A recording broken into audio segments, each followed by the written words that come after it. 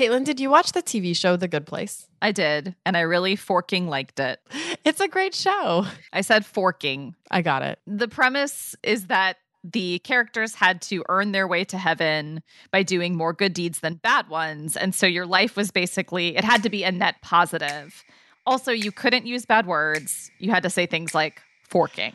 So I think all the time about this one example that they used in the show that 200 years ago, giving your grandma flowers earned you points as a good deed. But today, giving her flowers got you negative points. Right, because now the flowers are grown overseas and shipped to you, and there's all these hidden costs to workers and the planet. Yes, it totally wrecked me.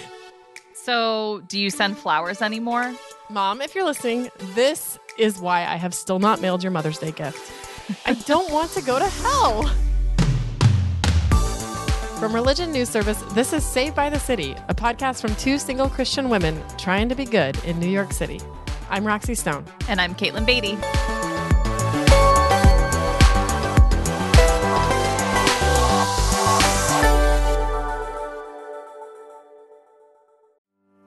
I'm Paul Brandeis Rauschenbusch. This week on The State of Belief. I felt like if anyone was going to be speaking up, it was going to have to be somebody like me. Faithful conversations around sexual orientation and gender identity in Texas with Auburn Peterson of Another Story. Also, getting ready for the 2024 vote with Adam Friedman, organizing an election strategist at Interfaith Alliance.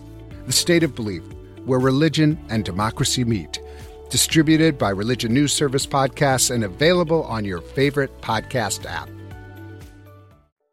Hi, this is Ibu Patel.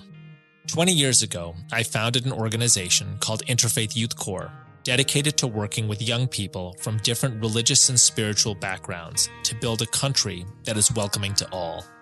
This year, we are changing our name to Interfaith America, with an expanded mission and vision, but with the same goal of making religion a bridge of cooperation rather than a barrier of division. You can learn how in my book, We Need to Build, Field Notes for Diverse Democracy, and by visiting www.interfaithamerica.org. Looking forward to working alongside you as we build Interfaith America together.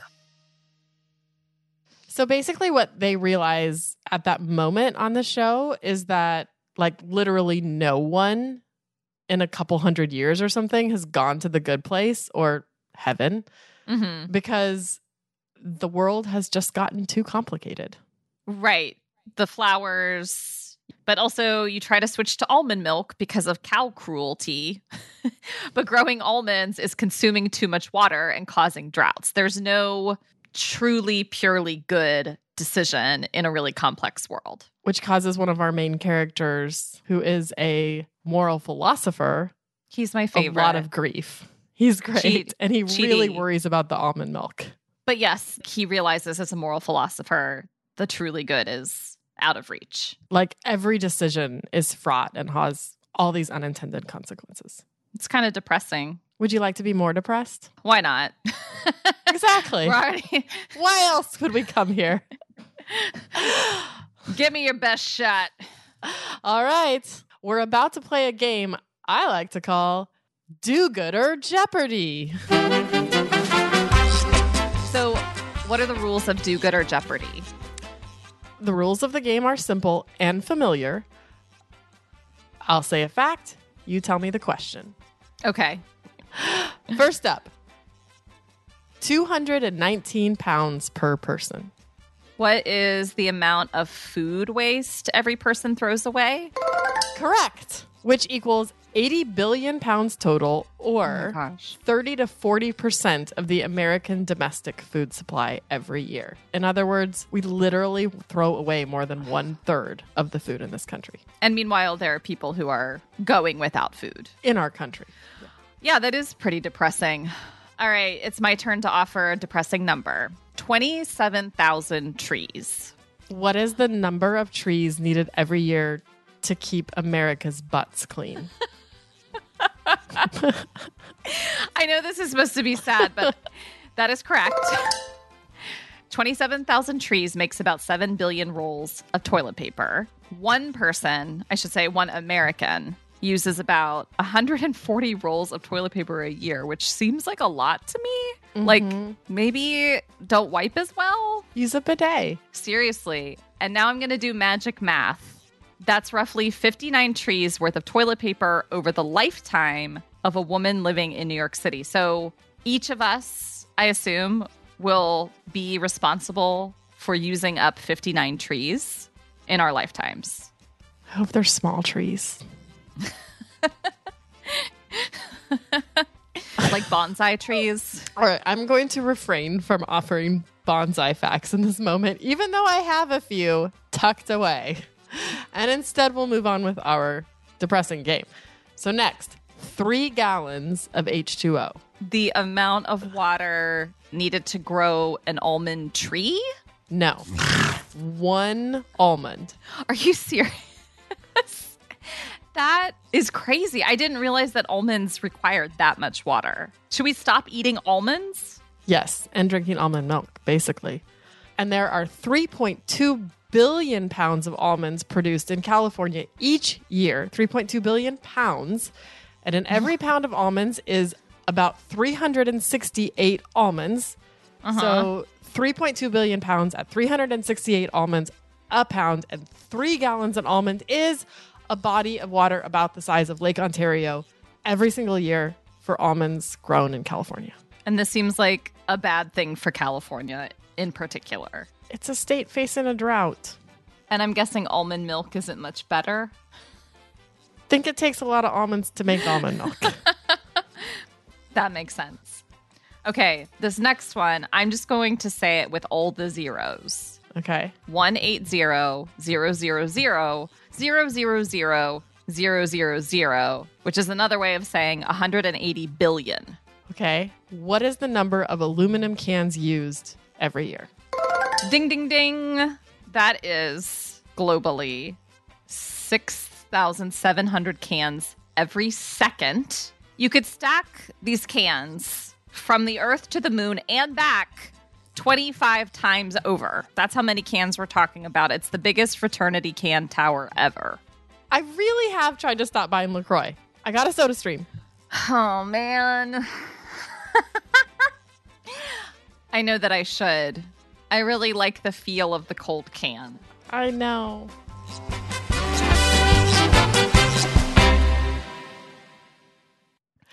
I do find these stats really overwhelming, kind of paralyzing. I like almonds. Mm-hmm. I like LaCroix. I don't have a bidet, and I do use toilet paper. So I am convicted on all levels here. And I really want to be a good person. And it feels impossible.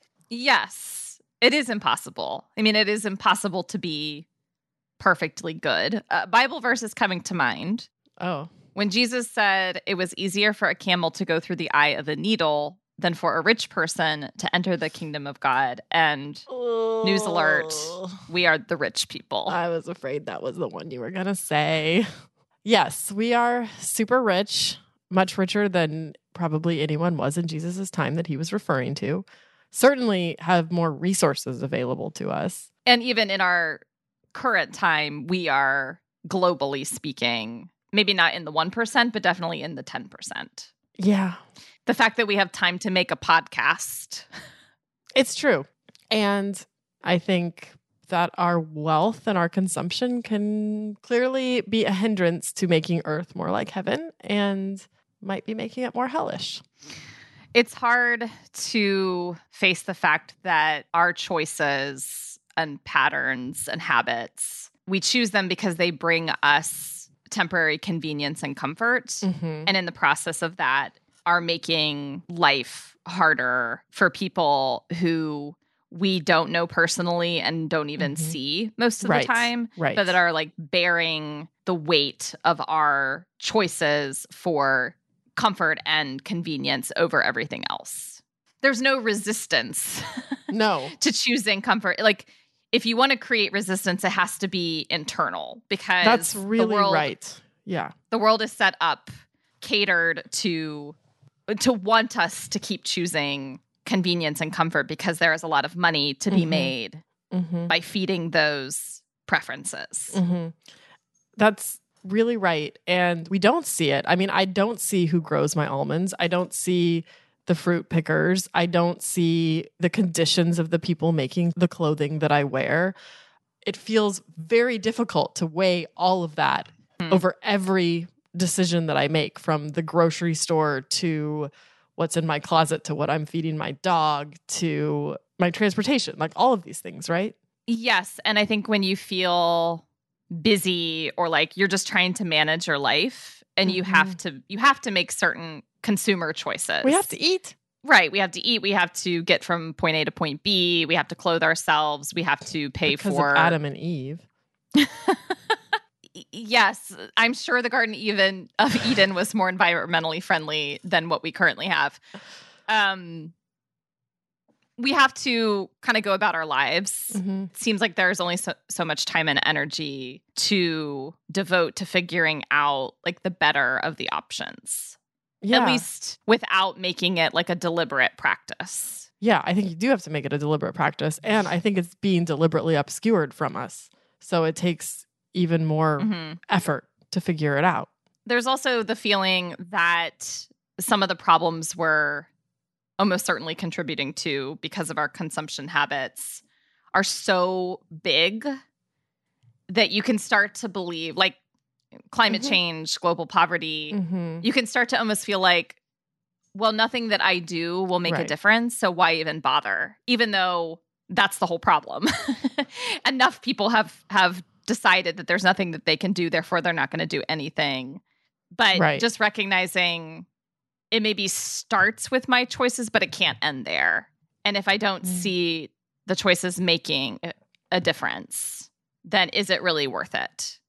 I mean, I don't really I believe our choices matter, at the very least for like the next generation of people who live on Earth and for the planet that we are leaving behind. But it's easy to get stuck in an individualistic mindset. It definitely is. And I think, that's part of America, right? I mean, a big part of the world, of the environment, the culture that we've been brought up in is to be individuals, to live individually, to live independently. And a lot of these things are actually communal issues. Like it's all of us together solving this or making the crisis worse. And so we can't individually actually make all of these differences. I mean, it's good for us to make good individual changes in our own lives, but these are societal problems that are in many ways compounded by everyone doing their own thing. But and it will require us all kind of coming together to make communal decisions around saving the earth or not. That's actually one of the reasons that I'm excited to talk to our guest today, who's done a lot of work around community solutions to issues of injustice. Today's guest is Sandra Maria Van Opstal. Sandra is a second-generation Latina pastor and the executive director of Chasing Justice, a BIPOC-led movement that mobilizes Christians to live justly. We live in a world as Americans that is all about our comfort and our convenience. That is it. We are shaped by that. We make decisions based off of that. And the busier we are and the more leadership and or kind of like things we're doing in our lives, the more we're shaped by that comfort and convenience. Sandra is the powerful leading voice on the intersection of faith and justice. Our conversation with Sandra is coming up just after the break.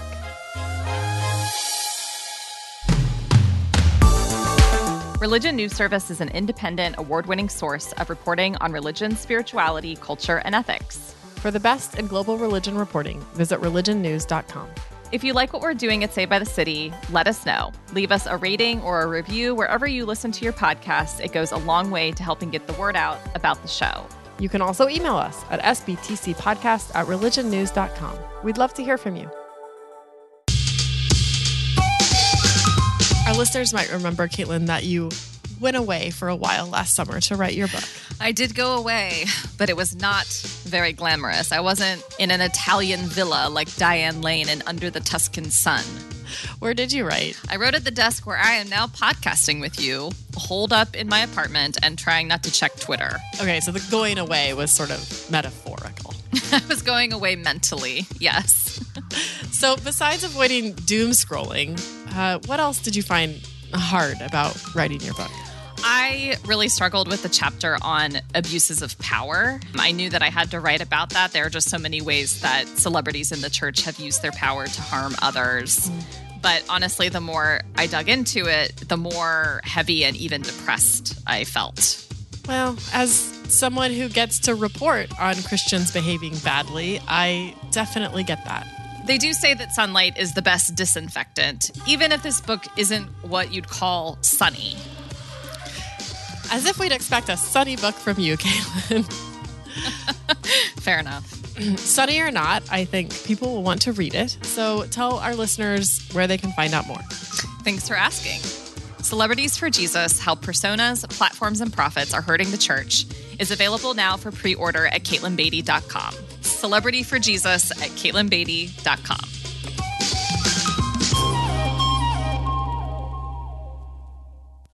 I'm Paul Brandeis Rauschenbusch. The State of Belief is a weekly podcast with a potent mix of spiritual wisdom, political strategy, and hopeful commentary. In a series of inspiring conversations, celebrating our diversity, and bringing us together to, in the words of the great James Baldwin, achieve our country. The State of Belief, where religion and democracy meet.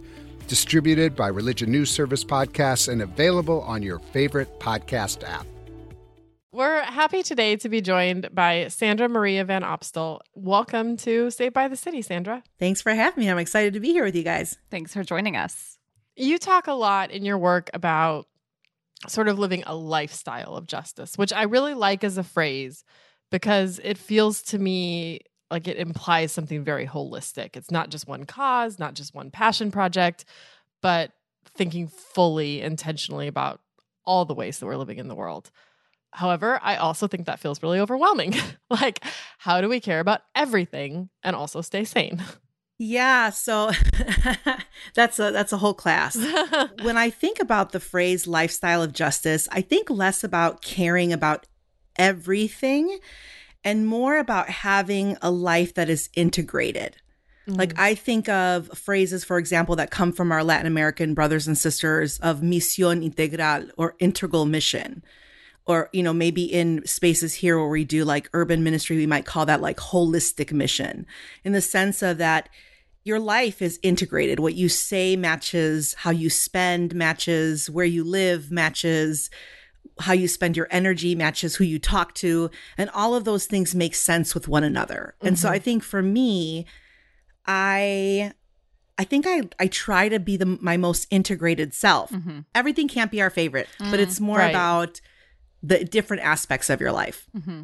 Pursuing this integration and a lifestyle of justice, what has that looked like for you and your family and your community? Well, I think for me, as a person that grew up in a Latina experience and as the daughter of immigrants, I think it comes from my own story.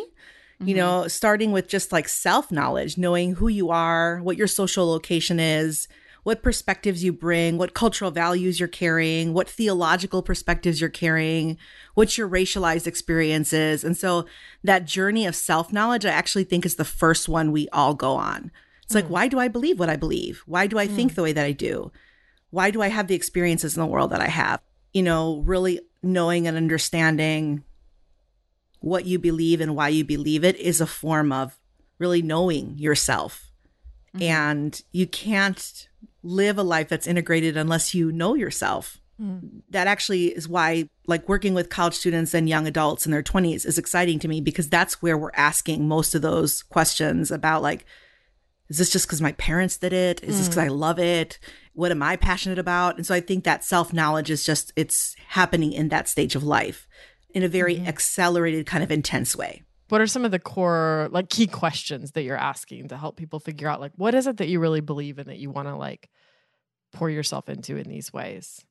I think knowing your social location is just very important. Like, and I think that's harder for people that don't come from communal cultures. Like, for those of us, folks of color, majority world cultures, most of us operate in a communal way.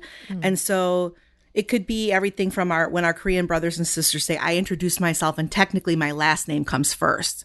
I'm a Van Opstal before I'm a Sandra, you know? And so I think when we're oriented in those kinds of communal cultures, we understand our social location as more than our individual preferences. but our actual experience. So I would say for me, that has meant understanding what it is for me to be a Latina culturally who's racially white. So I don't experience anti-Blackness in my woman of color journey. I don't. Who grew up with a lot of access to education, but not a lot of access to wealth. And so those things impacted the way I see the world. It impacts the way I see money. It impacts the way I actually read scripture and understand what's happening in scripture. And my social location, I bring to my exegetical work in scripture. My social location, I bring to my leadership, because leadership is 90% culturally located. And so I think when we're able to say, like, it's not just me, Sandra, I'm an ENFP, I'm an Enneagram 8, I'm a woo on the Strengths Finder, whatever those things are. You guys can look those all up. But it's not just about your individual personality. It's about understanding that I come from a people who have a history, who have values, who have ways of knowing, and those things have impacted me. When it comes to living a lifestyle of justice, I profoundly and principally believe that the people who have the answers to right the wrongs are the people that are most affected by those wrongs. So I think the people who have the ability to actually find a way forward when there is injustice are the people most affected by the injustice. And so therefore, the farther we are from that experience, the more we have to lean in and listen. And the only way you know where you stand is by having knowledge about yourself personally and the communities that you come from. So even when we're talking about a broad category like women of color, I mean, I come from a marginalized history, a marginalized group of people, but I'm a white Latina that's very educated and grew up adjacent to wealth. Even though we never had any growing up, I kind of learned the ways of the people, and so I went to high school with them, I went to college with them, and so I very much identify with like the life of Esther, knowing the palace, but not really being from that location. So my experience is profoundly different than a Latina who's an Afro-Latina who also experiences anti-Blackness, who's also of a different class, for example. She's going to have different perspectives than I am, even though we're both coming from the same shared cultural experience. We have different racialized experiences. We have different class experiences. And so I'm suburban. My friend is urban. And so those are different locations. And they give us cues about our role in the conversation. And I think people of privilege, oftentimes we are taught to be at the center of the change. Like we say things, for example, in student ministries that I've worked with, like, you're world changers, go out there and change the world. I said it on a high school graduation of the high school that I graduated from. And I heard from the lectionary from up front, like, you're like a gift to the world. And I turned to my brother, I was like, did they tell us this trash when we were graduating from here? And he's like, they did. And again, it's like you grow up with this understanding that like the world is broken and you have the answer. And so you're going to come and fix this world if you care about justice, if you even see the injustice. So that reference point is actually incredibly toxic for everyone, not just for the people that you're trying to help, but for yourself. Because the reality is that a lifestyle of justice is lived in mutuality with other people and centering those that are most impacted by the injustice. So I am aware that I was trained in a certain way of thinking through my academic experience and through my social location socioeconomically to believe that I have the answers. And my elitism and my entitlement should be checked at all times. So I know I'm constantly keeping an eye on that. And I receive correction from my sisters and brothers in the church office or in the community gathering when I say something like, a best practice here would be blank, blank, blank. And then they're like, best practice is code for white people think, And I'm like, okay, I got that. I hear you. So I'm not like, what? I'm so offended that they said that to me, I'm just like, okay, I got it. I know where you're coming from. So that self-knowledge helps me to interrogate myself, lean into humility, all the things that we don't like to do, when we're changing the world. Yeah. I would maybe characterize social media as a mixed bag when it comes to justice work and advocacy. Like on one hand, it's brought a lot of people together. It's raised a lot of awareness around issues. And then on the other, you get maybe a lot of armchair activism and a lot of arguing. So how do we mobilize people beyond tweets and into personal and real life investment in these issues and causes? Yeah, that has to do with what you do in real life and in proximity to others, and being honest with yourself about how that's happening. Like, how am I doing this as an auntie to, the kids in my neighborhood? How am I doing this as a friend to someone who is experiencing injustice in the workplace? So for me, it really has to do with what actions have I taken? And I would see it primarily with my time and my treasure, and my influence. Those are the places I'm looking at. Like, how is this care and concern for, the criminal justice system and those who are incarcerated lived out in where I choose to invest my finances? Because most of our funds at most of our brokers are investing in private prisons. So why would I go to a march and protest and retweet or repost somebody's thing about incarceration and then put tens of thousands of dollars into an investment that's enslaving people? Mm-hmm. Why would I do that? And so I think looking at, where is my money going? Where am I banking? Where am I shopping? How am I shopping? Am I leaning into a life of simplicity that frees me up for generosity with my finances?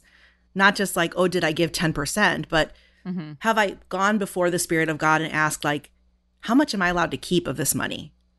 And what do you want me to reinvest into the things that you're doing in the world? I think those are questions we take on kind of one at a time. It's like, the first place we started with was like with our shopping. So there are stores I haven't been to in 20, 25 years. Because I know that they exploit both international workers and the ones that are in our country. So I'm like, I'm not going to give my money there. And there are websites for that. You can Google, literally just Google like ethical sourcing or, ethical companies. I know that purchasing a new computer every time I feel like mine is too sad, or a new phone when the next one comes out, impacts not only my finances, but it impacts real people that are mining for the minerals that go into our computers. And so I can't say that I'm an anti-racist here that's doing a bunch of great things and then have a lifestyle that actually contributes to the enslavement and the exploitation of small Black children somewhere else. And so there's only so much you could do, but it's like, once you know, then you're responsible to like live out of that knowing. I don't know if anybody else here watched Insecure, but there's this like moment in the first season where this guy is like making fun of this girl because he like runs into her at the grocery store and she's like standing in an aisle paralyzed over which like laundry detergent to buy or something. He was kind of like teasing about the white guilt around that. But that's how I feel a lot. I like feel paralyzed over like what to do in some of these instances, which laundry detergent to buy, or like whether or not to get new shoes, or these different things that, I want to live the most ethical life I can. And it also starts to feel like very impossible in a way. And I wonder how you would coach us through that. Yeah. I mean, I agree with you. I totally agree with you. And that's why, everything, you can't do everything all the time. It's just exhausting. Even thinking about it makes me tired. I think fundamentally it starts with, for me, again, identifying the self-knowledge and like kind of communal knowledge and cultural knowledge. We live in a world as Americans that is all about our comfort and our convenience. That is it. We are shaped by that. We make decisions based off of that. And the busier we are and the more leadership and or kind of like things we're doing in our lives, the more we're shaped by that comfort and convenience. And so I think to name that, like, these are the gods that we are putting, the idols that we're putting in a room, because living a life of justice is not comfortable and it is not convenient, but it is full of freedom and joy. So I would say, yes, absolutely. When we started making cuts on our budget, when we started changing our, like, do you know how many passwords I had to change when we changed our bank last year? And I'm like not technologically savvy. So I was really like stressed out and anxious. And like I was having a meltdown over changing passwords. And my partner came to me and was like, you like are willing to go into the street where there's like danger, like physical danger, but you're like falling apart because you're inconvenienced about the passwords. So I was So it's like, okay, yes, clearly I have problems. So I think by naming that, like just giving, I believe that we give that to the Holy Spirit and we say, free me from this. I mean, I believe it's a spiritual act of liberation when we do this journey.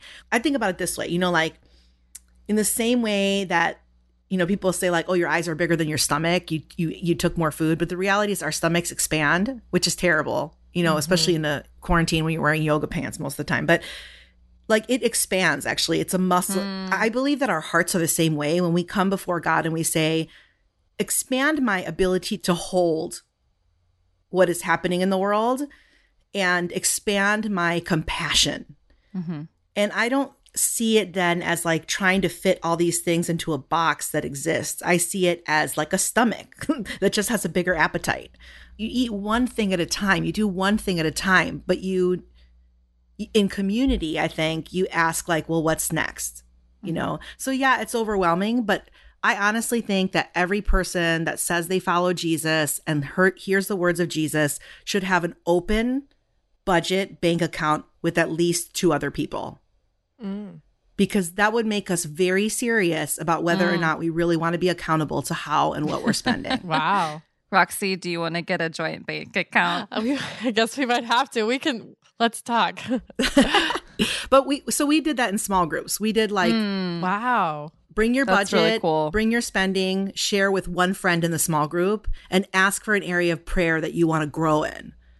One area, one thing you want to do, I really like, Sandra, that you're touching on the fact that our preferences for comfort and convenience are ultimately kind of spiritual issues. You identified these as gods.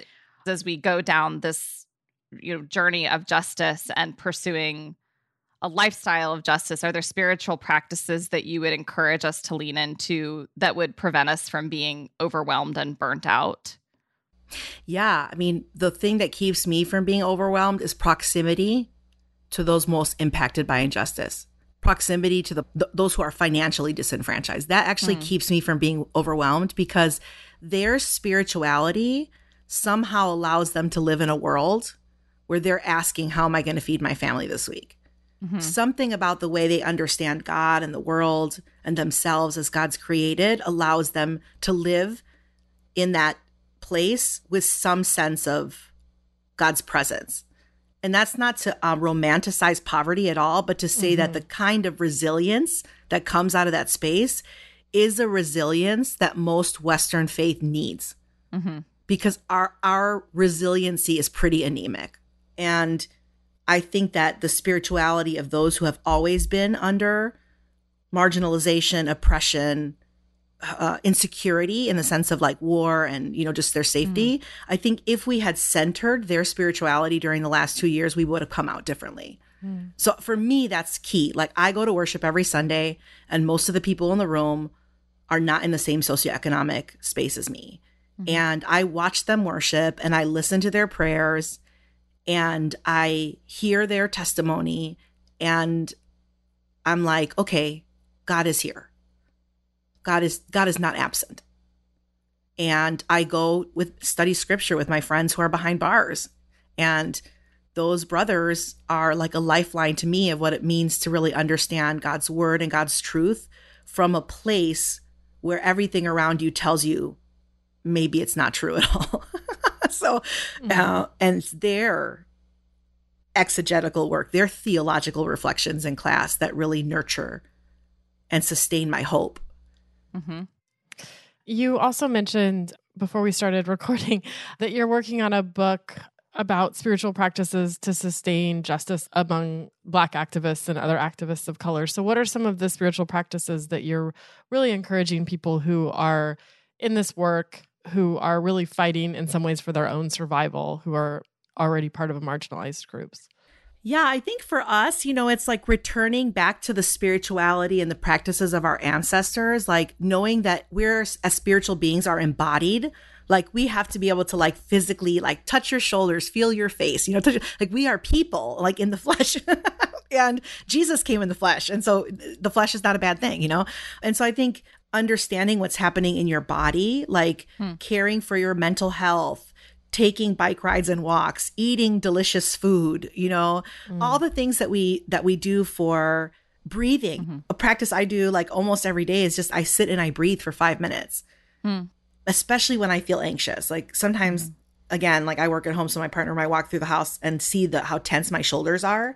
And I'm like, I just got off this coaching call. You wouldn't believe the things people have to go through. Oh my gosh. Like, and then he'll just say, let's breathe together. And, you know, pick a word of intention, like a scripture or an aspect of God if you want to, if that's helpful to you. But I think just the act of breathing actually changes what your body and your mind are experiencing. So I think embodiment is something that many activists of color are talking about right now. What does it look like for me to actually take care of my body? Again, particularly because Western faith has been so intellectualized and so cerebral. And so that's one thing I would say, like naps are a gift to your family and your friends and your work, you know, like, and to pay attention to those things.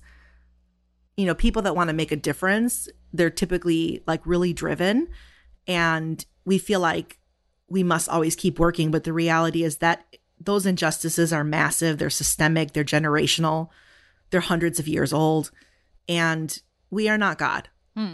And by stopping and acknowledging that and Sabbathing and, you know, doing all those other things I talked about, I think we shift the power in our mind back to the one who has the power. And then we figure out our place in that. I'm not going to end global oppression in my lifetime.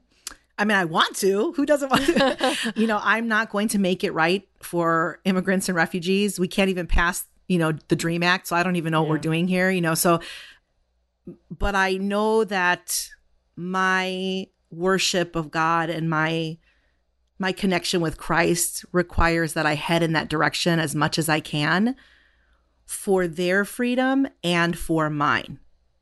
This work of justice is for all of us. It's to free us of these idols that we hold on to invite us into a solidarity and a healing and a mutuality as the created community. And so as long as I can, I'm going to keep taking one step at a time. Well, thank you for helping us envision specific steps that we might be able to take and that our listeners can take as well. Yes, thank you for coming on and, as Caitlin said, helping us think more about like what it would look like to pursue this lifestyle of justice. So thank you. Thank you, guys. It's been great to be with you.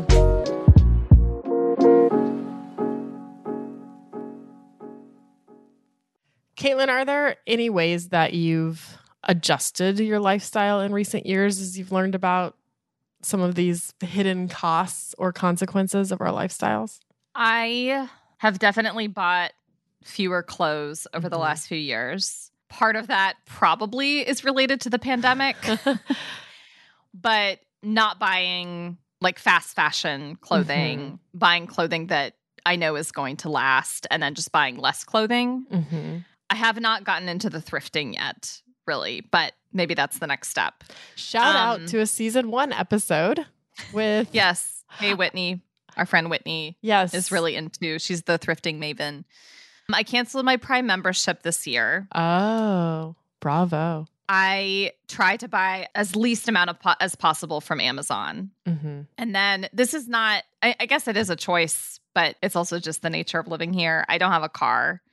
Initially, that was really hard to imagine living here. Like, right. I need this to get around. And you realize you don't. And I do think about, you know, I walk most places, or if I need to, I'll take the bus or the subway. And those are better. Those are much more efficient means of transportation. They're also more communal than a car would be. What about you? Besides the soda stream?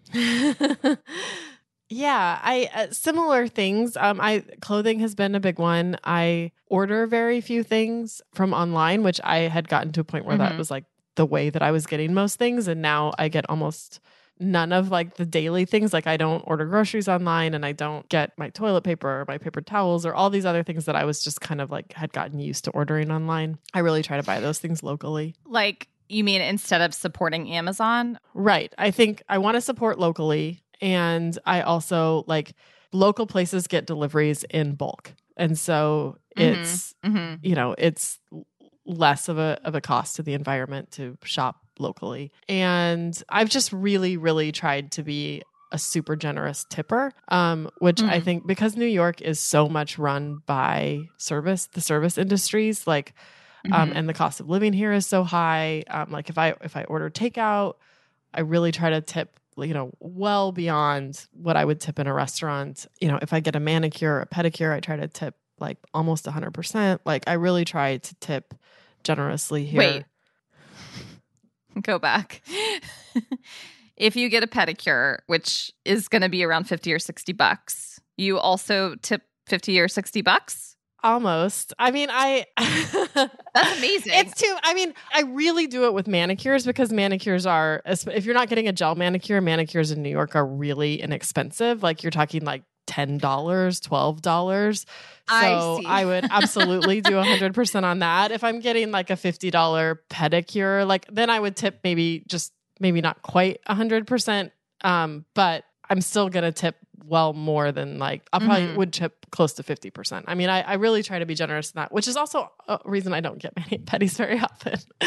But it's a way to recognize like how New York runs on service people. Yes, exactly. And so I just want to be, I remember reading somewhere, whenever I say somewhere, I mean Twitter. I remember reading someone say that like, giving that extra couple of dollars or that extra, like being a generous tipper costs you so much less than it means to the person who's receiving it. And I just really try to think that way. So I think the pandemic helped a lot of us do this, like helped a lot of us think more deeply about the ways that we were operating in the world and consuming.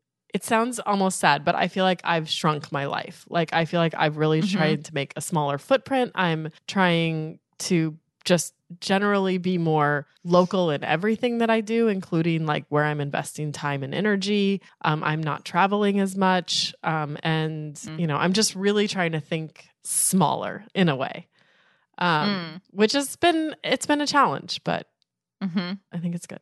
One thing that I took away from our conversation with Sandra is that this pursuit of justice is more than just about individual consumption habits. I think that is important, but more deeply than that, justice is about relationships and proximity to people who are marginalized. And I think Sandra practices what she preaches in that regard. I thought that was really good too. And I think because I think these things are connected, like I think as we were talking about earlier in the show, like I think we are deliberate, like the human costs in a lot of ways of all of these decisions, even if they are decisions around what you're consuming, like the human cost of that is obscured from us, both the human cost of labor, but also like the human cost of climate change, like all of these things, like we don't think about when we pick up a pretty package or whatever. But I think you do think about it when you are living close enough to the people who are affected by it and you're not living in a rich bubble, like if you are seeing the consequences of those things on the communities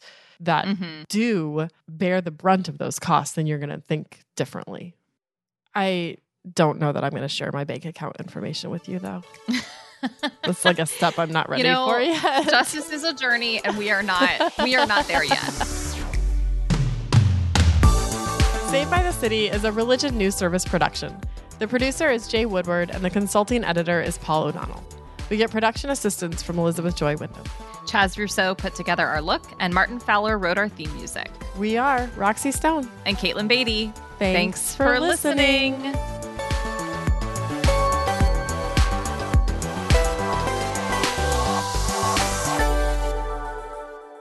$180 billion is the same amount, would mean that you could go to the moon and back. This doesn't make sense. We're not riding on the cans.